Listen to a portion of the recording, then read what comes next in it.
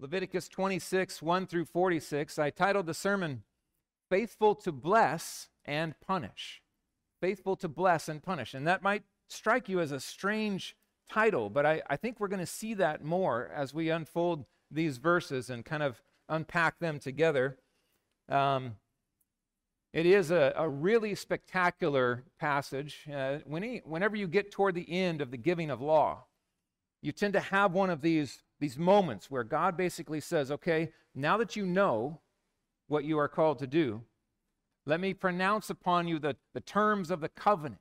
This is what happens when you obey and live with me in these terms. This is what will happen if you disobey. And so we see this in Exodus. We see this, at least in part in Exodus. We see it in Leviticus here. We also see it in Deuteronomy and Numbers as God calls his people and prepares them to equip, to take the promised land and then live this out, put it to work. Let's begin with what I'm calling verses 1 and 2, the intolerance of God. Might strike you as interesting. God is actually intolerant of some things.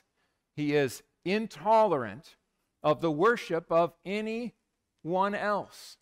Idolatry is something God is truly intolerant of.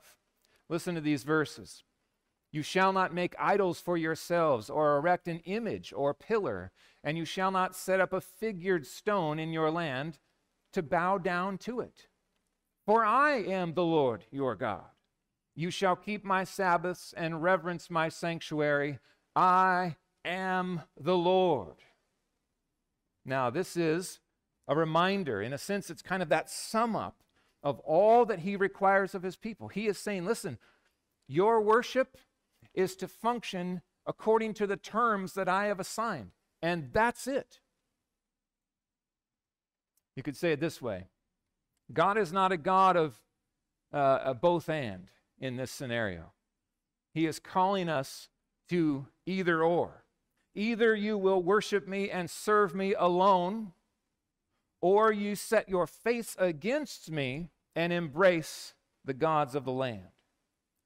You cannot say, well, I want a little bit of you, Lord, but I also want to appease these Canaanite pagan gods as well. And so we'll have little statues, and we'll put up the poles and the pillars and the images we'll bow before. But we love you too, Lord. He says, no, that's not how it's going to work. You shall worship and serve me alone. Sometimes you run into this in our day. It's kind of like a choose your own religion. You build like a Build-A-Bear, right? You put a little bit of this in and a little bit of that, and oh, sure, I'll take some Jesus, right? Put that in there too. That's not how it works. You see this both in the Old Testament and in the New. Exclusive worship is his requirement. He is intolerant of sharing his glory. He will not do it. He is jealous for the worship of himself. What's interesting about this is not only is he jealous because it is right and he is worthy, right? That is such a massive part of the equation.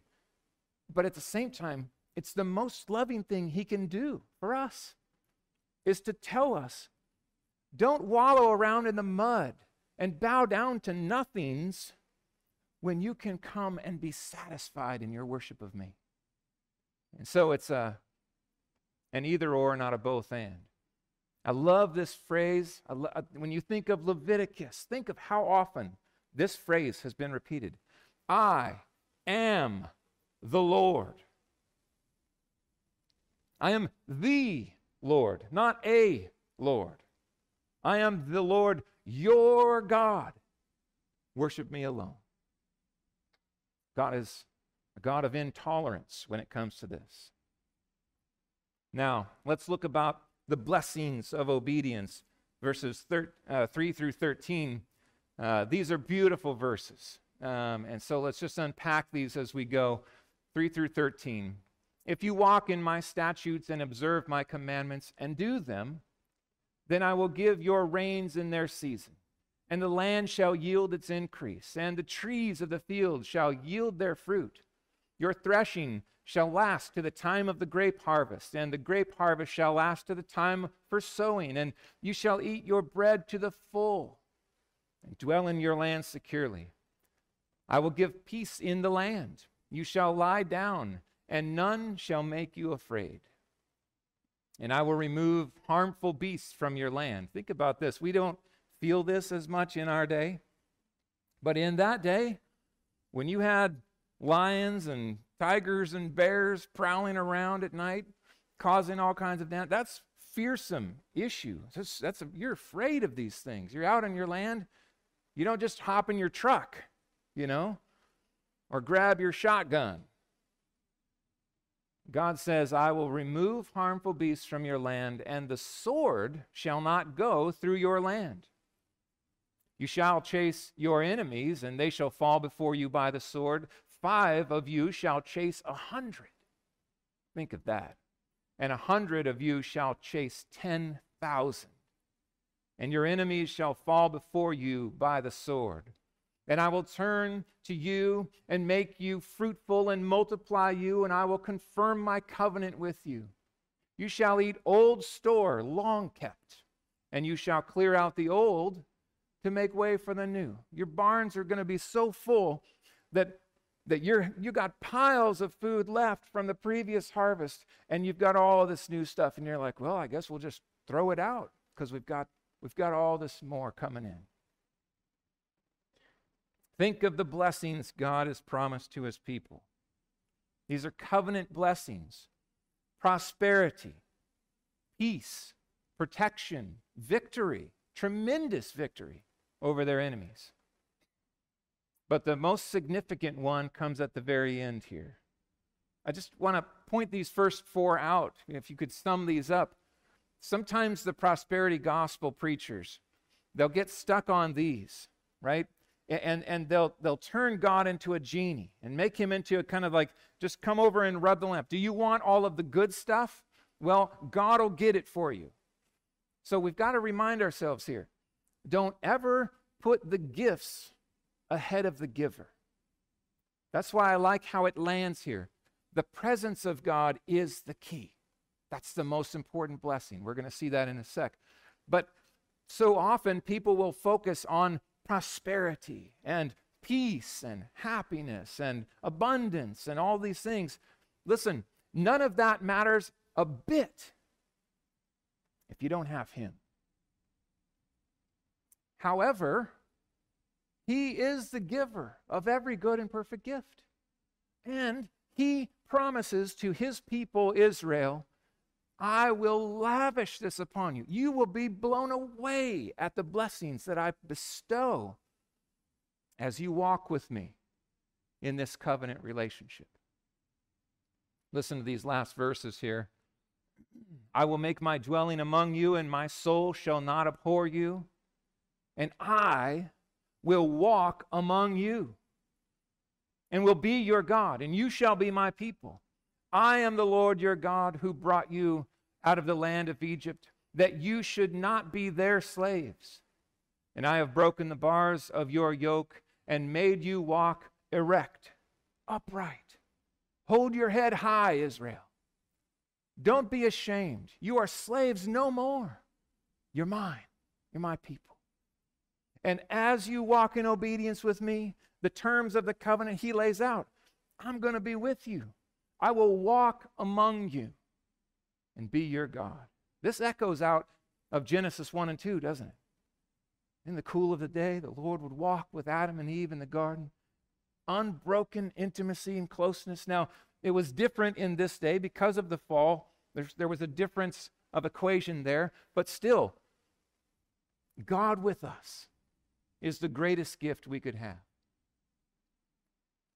I've said it before, I'll say it again here. It makes such a difference in the way you think about life. The greatest gift that God can ever give anyone is himself. It's himself. He gave Job the most precious gift he could have ever given Job. How did he give it to Job? Through trials and suffering. Job looked at the end of that journey and he said, I thought I knew you. right? I had heard of you, but now I see you. You have given me more of you as I walk through suffering.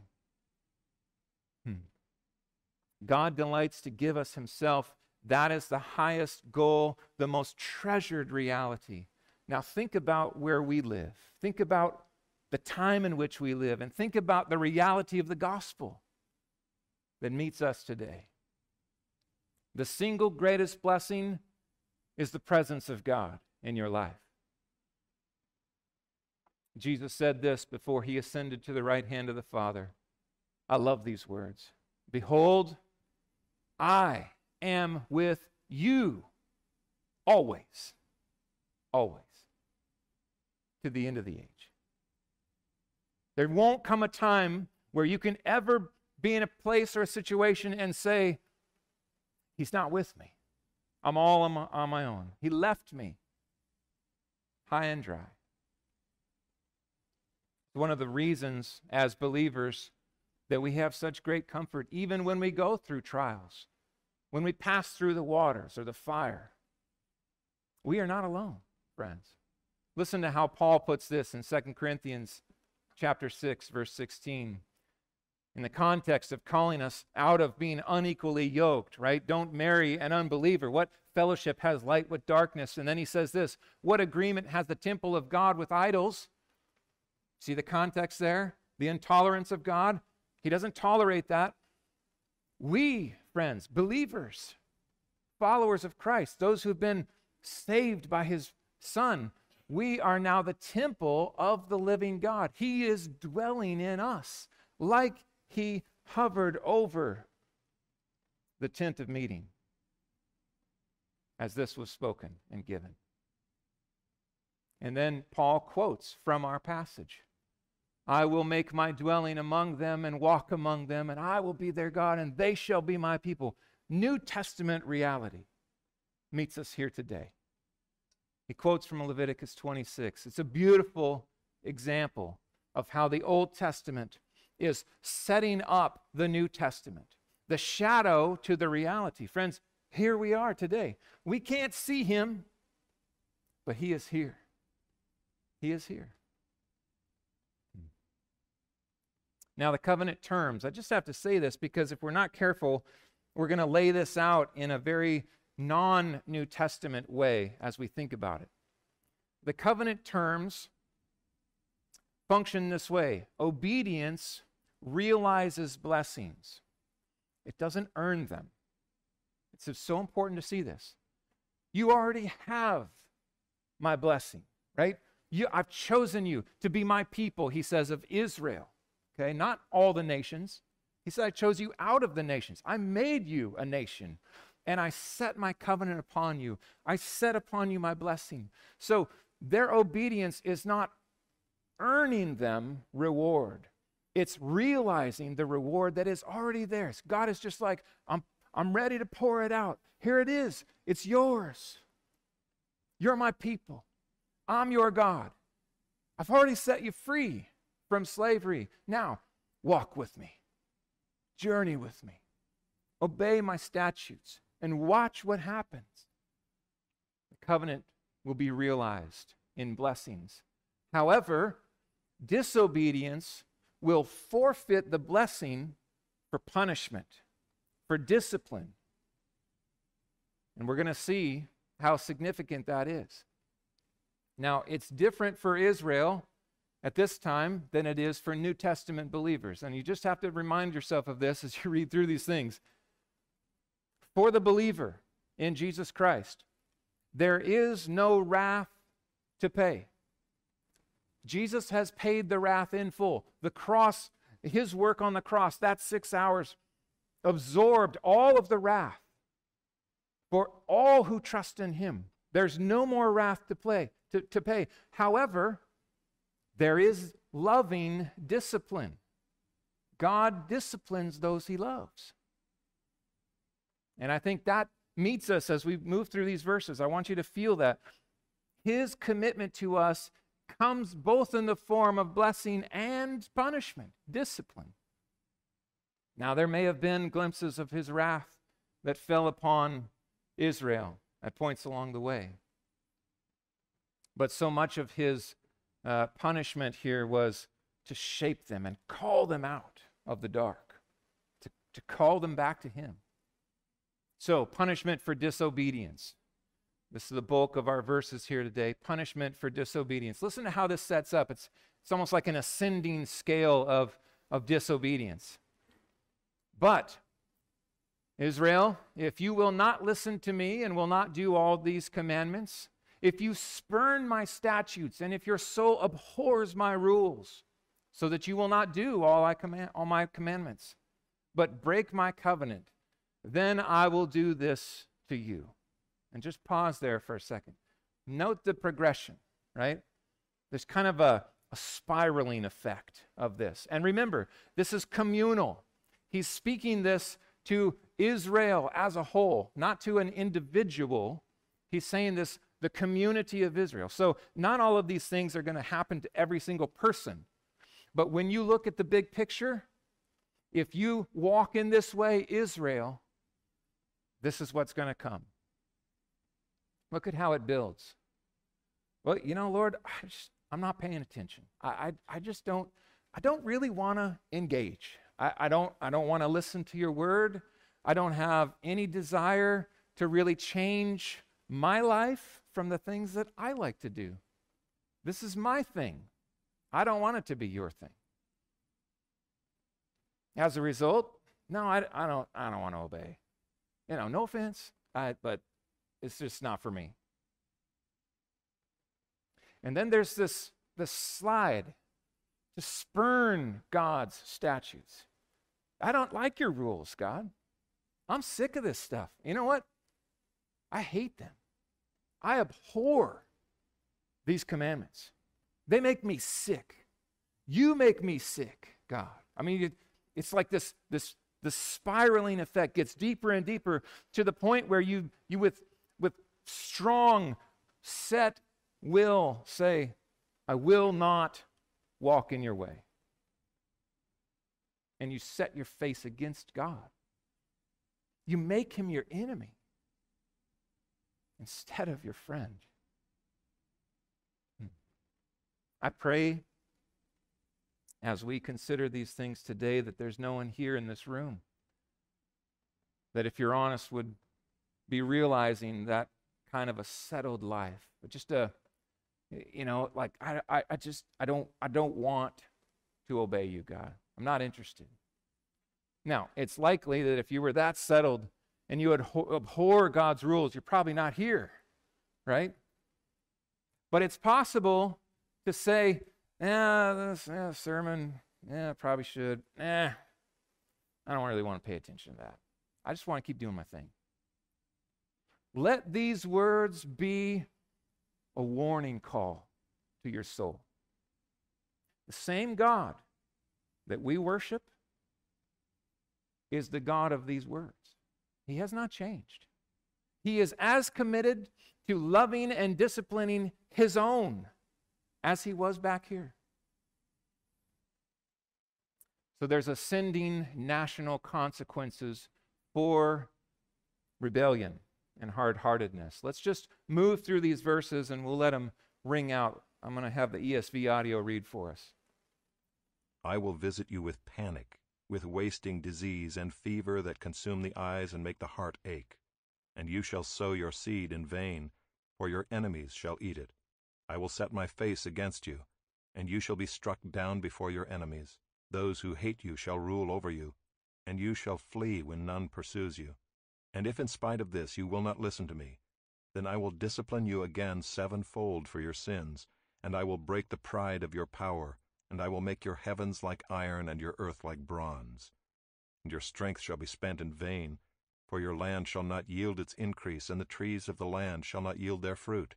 Then if you walk contrary to me and will not listen to me, I will continue striking you sevenfold for your sins. And I will let loose the wild beasts against you, which shall bereave you of your children, and destroy your livestock, and make you few in number, so that your roads shall be deserted. And if by this discipline you are not turned to me, but walk contrary to me, then I also will walk contrary to you, And I myself will strike you sevenfold for your sins, and I will bring a sword upon you that shall execute vengeance for the covenant. And if you gather within your cities, I will send pestilence among you, and you shall be delivered into the hand of the enemy. When I break your supply of bread, 10 women shall bake your bread in a single oven, and shall dole out your bread again by weight, and you shall eat and not be satisfied. But if in spite of this you will not listen to me, but walk contrary to me, then I will walk contrary to you in fury, and I myself will discipline you sevenfold for your sins. You shall eat the flesh of your sons, and you shall eat the flesh of your daughters. And I will destroy your high places, and cut down your incense altars, and cast your dead bodies upon the dead bodies of your idols. And my soul will abhor you. And I will lay your cities waste, and will make your sanctuaries desolate, and I will not smell your pleasing aromas. And I myself will devastate the land, so that your enemies who settle in it shall be appalled at it. And I will scatter you among the nations, and I will unsheathe the sword after you. And your land shall be a desolation, and your cities shall be a waste.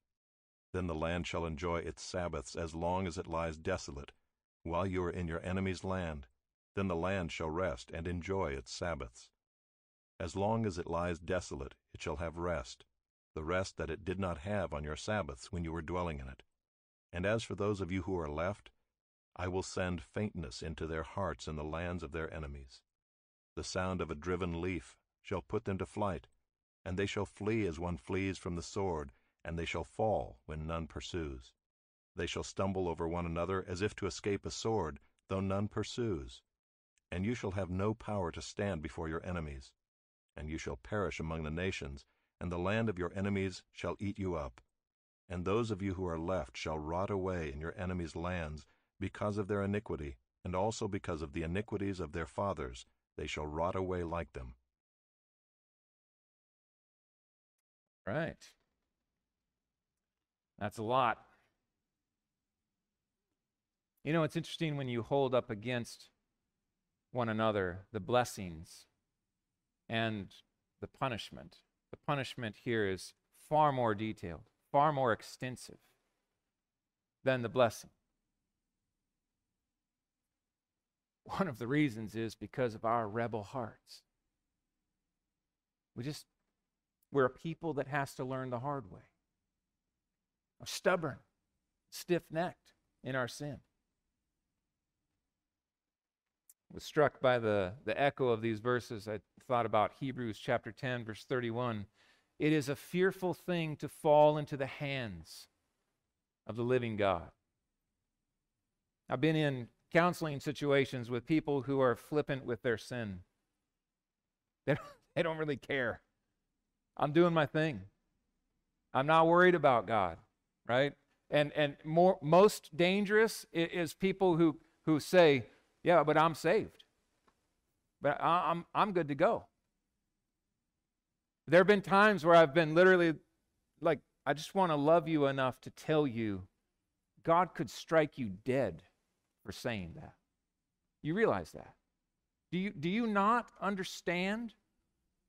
The discipline of God can be severe and swift. Story was told of a kid who was living his life for the world, rebelling, grew up in church. He knew God's righteous decree, and he said, I don't care. I'm going to live for me. God turned his truck upside down in the river. And he was drunk.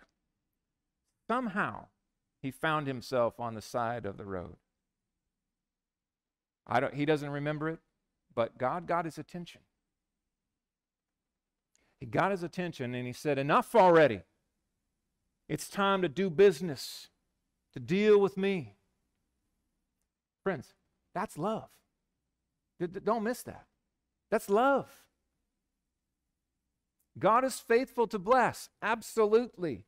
And he is faithful to punish. Both expressions of love.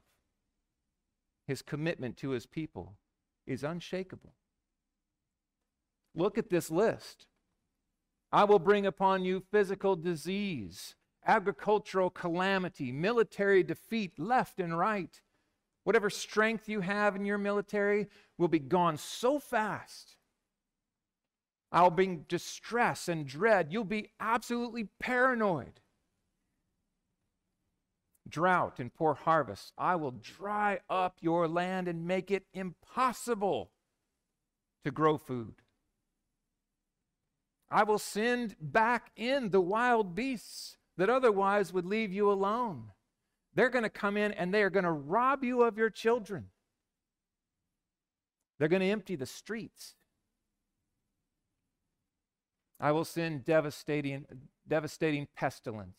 I will bring war and I will bring exile. I will bring hunger. So extreme will your hunger be that cannibalism will break out. Friends, it did. It did. It happened. I will devastate your cities and I will bring rest for the land, the rest that you refused. I will bring panic and paranoia. A leaf will blow in the wind and you will run for your life. Thus says the Lord. Wow. Same God. Same God. How serious does God view defiance? Just kind of take that to heart. Sin is a big deal to God. I mean, we've got to feel that. The fact of the matter is that Jesus did not die on a cross because that just happened randomly. That was a time period chosen. One of the most horrific ways a person could die. That's when he said, I'm going to send my son, and that's the way it's going to go. He's going to a Roman cross to be crucified. That is a statement about how serious sin is. It is always significant that believers, Christians, followers of Christ, feel the weight of their sin. Now, praise God, we've got a place to go. We've got a place to go. But it is dangerous for a believer to walk around and say, hey, let's sin it up that grace may abound. I'm good to go. I got the fire insurance. He doesn't care if I sin and sin and sin. No. He forgave me. That is extremely dangerous. But Pastor, what about God's unconditional love? Well, let's talk about that. I'm glad you asked. I am concerned about the use of this phrase. God's love is unconditional. And here's what I would say. I agree, it is. Yes. But it may not be the way that it is sometimes used. God is committed to us, right? He just loves us. And no matter what happens, his love never changes. True. True. But that does not mean that he's a trailer. And he's just willing to go along with whatever you want to do. He's just going to follow you around. Hey, I'm really into this. No, I'm not into that. I'd like to drive down this ditch for a while and wallow in the mud. Oh, great. Hey, I'm committed to you. I'm with you. I'm right here. Let's go. That's not who God is. He is the sovereign. He demands our obedience, our sanctification, our commitment to holiness. Be holy as I am holy, declares the Lord. I am going to love you unconditionally toward holiness.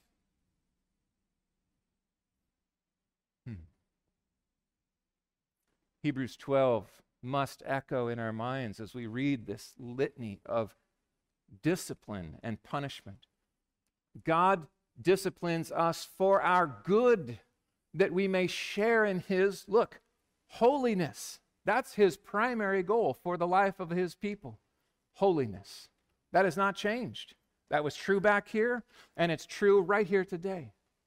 He is unwavering in his commitment to making you holy, and he will bring out the paddle in love to bring that to pass.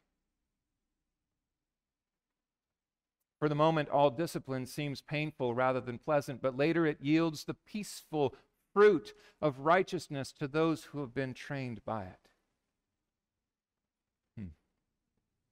What's interesting is the connection between the first commandments and the fifth. Honor your father and mother, that your days may be long. Where? Where? In the land. This has everything to do with that.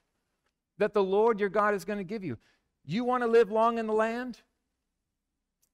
Then honor your father and mother. Father and mother, do you love your kids? Are you committed to them? Then discipline them.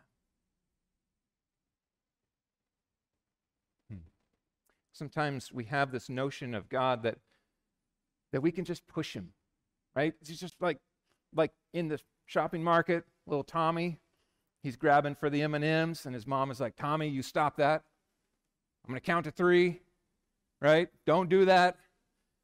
Tommy's like, yeah, right, Mom. You know, got a beard. He's like, he knows exactly what's going on. I see right past it. What, the count to 3? Whatever. I learned that years ago. Tommy, 1, 2 with a smile. 3. And what's the response? Okay, fine, Tommy, fine. Just, if I get you one of those, will you just stop?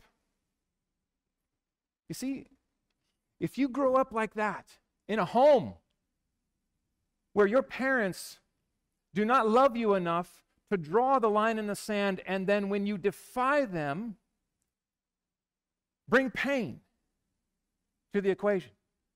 Make clear the line, parents, because the same notion of obedience and joyful blessing that they experience as they obey you has everything to do with their notion of God and his call upon their lives to obey. Well, we'll just wear them out, right? We have a whole generation of entitlement happening. People just running into laws and like, oh, wait, what? There's consequence for that? You mean I can't just break all the windows in Seattle and get away with it? You shouldn't. Where does that come from? It comes from sin. The heart of rebellion is bound up in a child, and love cares enough to discipline them. Now, let's be clear. Do so lovingly. The loving discipline is not the lack of self-control. It is the presence of that. It's about the child. It's not about you letting out your anger. No, that's not discipline. That's abuse. Let's be clear. Loving discipline is always about the child. And it's true of God as well. Like a father. He loves us. He is so committed in his unconditional love. His love is so absolute, so complete, that he will punish you. He will even kill you, if need be, to call you out of the wallowing in the mud and back into the light where there's joy and satisfaction and heart delight. It is a fearful thing to fall into the hands of the living God. I feel that Christians in our day, we collectively, we don't tremble before God as we ought.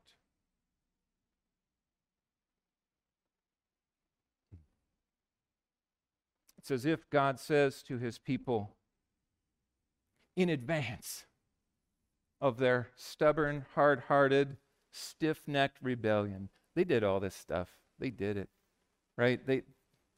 It did not go well. He says before it happens, wake up, O sleeper. Turn from your sins.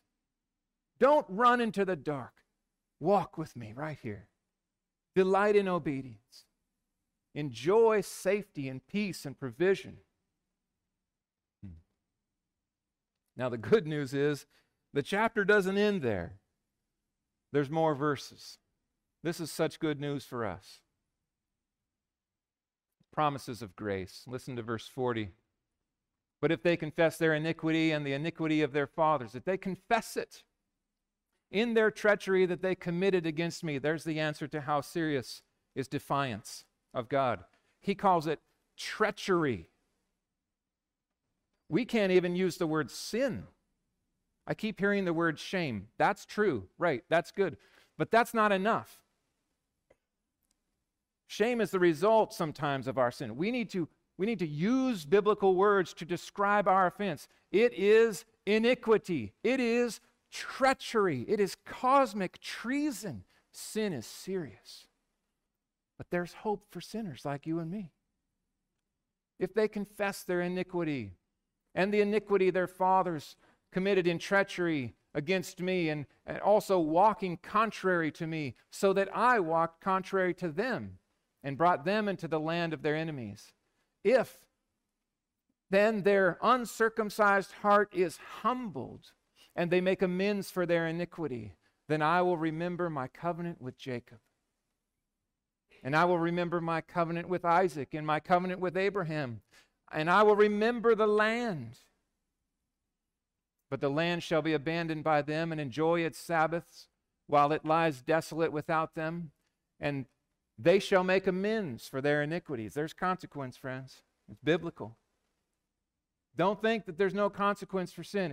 It's there, but it's there because they spurned my rules and their soul abhorred my statutes. Yet for all that, listen to these words of grace.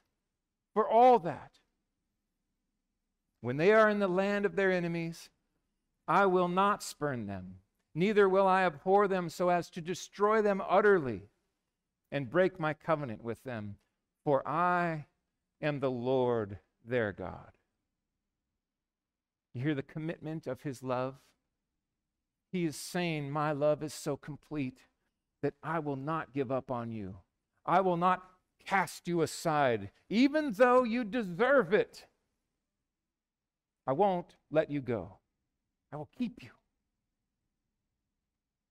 For their sake, I will remember the covenant with their forefathers, whom I brought out of the land of Egypt in the sight of the nations, that I might be their God. I am the Lord. These are the statutes and the rules and the laws that the Lord made between himself and the people of Israel through Moses on Mount Sinai. You know what's weird is they're hearing these things, and you almost, as God is talking, you have glimpses of his full knowledge, his omniscience.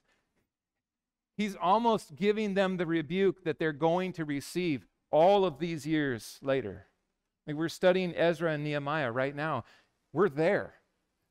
And to study it at the same time as Leviticus is perfect timing. These words met them, and look at how he stirred their hearts.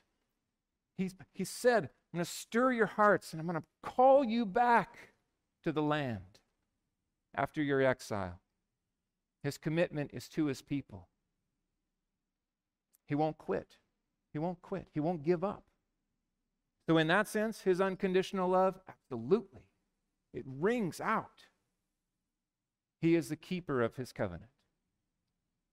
It is the unshakable covenant love of God that blesses and punishes. He is committed to his people. These verses, they describe a good model of us about what it looks like to turn from our own sins.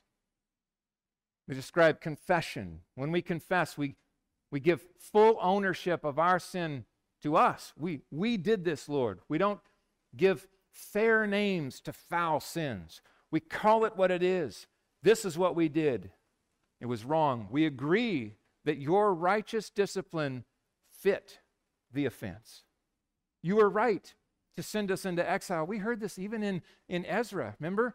In the letter that they sent, they acknowledge humbly, we sinned. We rebelled, and God sent us into exile. And now he's calling us to return. This is great. It's an agreement that your discipline was right. Remorse is so fitting. Contrition, right? Humble sorrow for the offensiveness of sin. It's the difference between when Johnny and Sarah, siblings, get in a fight, and the parent says, listen, Johnny, say you're sorry to your sister. And he's like, sorry. Right? That means nothing. If it's only words and not heart, we have not repented. We have not confessed. So confession is not just mechanical. It is heartfelt. I see my sin. I grieve over its offense, chiefly against you and the way that it hurt others. And I turn from it. Repentance is turning from rebellion to the Lord in obedience. That involves faith, doesn't it? Repentance and faith always function together. Repentance and faith. I believe your promise. I trust your goodness, your provision. I embrace it. I turn from my sins to you. And then the beauty of reconciliation. It's a reaffirmation of love and a restoration of intimacy. Lord, I don't want anything between us. I don't want barriers of sin or walls of depravity to barricade my soul from your beauty. I want to come all the way here. No walls, no break. Friends, for us, this is the gospel. This is how the gospel functions. And many times daily in our lives, as the Spirit lovingly convicts us of our sin. Which path did Israel take? Well, I think we know. It's one of the reasons why your Bible is so long. It chronicles the spiraling disobedience. Now, there were some good days. Don't get me wrong. There were days where they walked with God and delighted in Him and obeyed Him. And God did what He promised.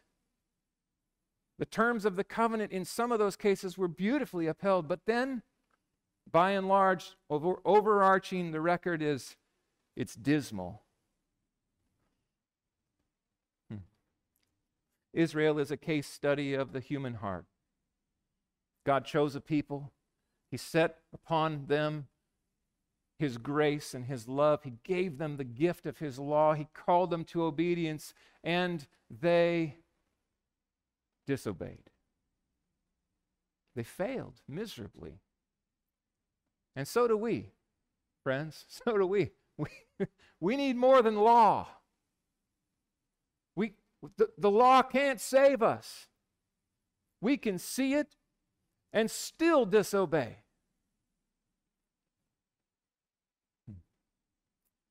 We need a Savior. Don't you just feel that? This litany of consequence and punishment happened and just screams off these pages. We need a Savior. Friends, we have a Savior. Praise God. We have a Savior. We are not just people who just work tirelessly to try to do and perform and then are constantly reminded that it's not enough. We can't do it. We can't earn our salvation. So our response this morning, look at how this comes together in Christ. If we say we have no sin, we deceive ourselves, John writes, and the truth is not in us. However, if we confess our sins, He is faithful and just or righteous to forgive us our sins and to cleanse us from all unrighteousness. Here's the question you have to ask. That's a promise of God, okay? That is true and certain. How is that possible? How can God show grace and mercy and forgiveness to sinners and still be just? How does that not deny the goodness that He is? The only answer to that is that He has made provision to pay for our offenses and our sins. Galatians 3:13. Christ redeemed us from the curse of the law by becoming a curse for us. Think of the connection here. Galatians is all about this connection between law and gospel. And Paul says, listen, you want to know how the gospel works? Christ became the curse and drank the wrath that we deserve to drink because of our failure to keep the law. All those curses should fall on us. Instead, they fell on him. We don't face wrath. The fires of hell have been quenched for all who believe in the name of the Lord Jesus Christ. But not just that. There's more. It's not just the penalty that's been addressed. It's that we have the fullness of the gospel. Look at what Paul says in Ephesians 1. Blessed be the God and Father of our Lord Jesus Christ, who has blessed us. It's already happened. He has blessed us. How? In Christ. In Christ. The blessings will meet us in Christ. What kind of blessings? What's the nature of these blessings? Every spiritual blessing. Nothing held back. You want to be blessed of God? Run to Jesus Christ.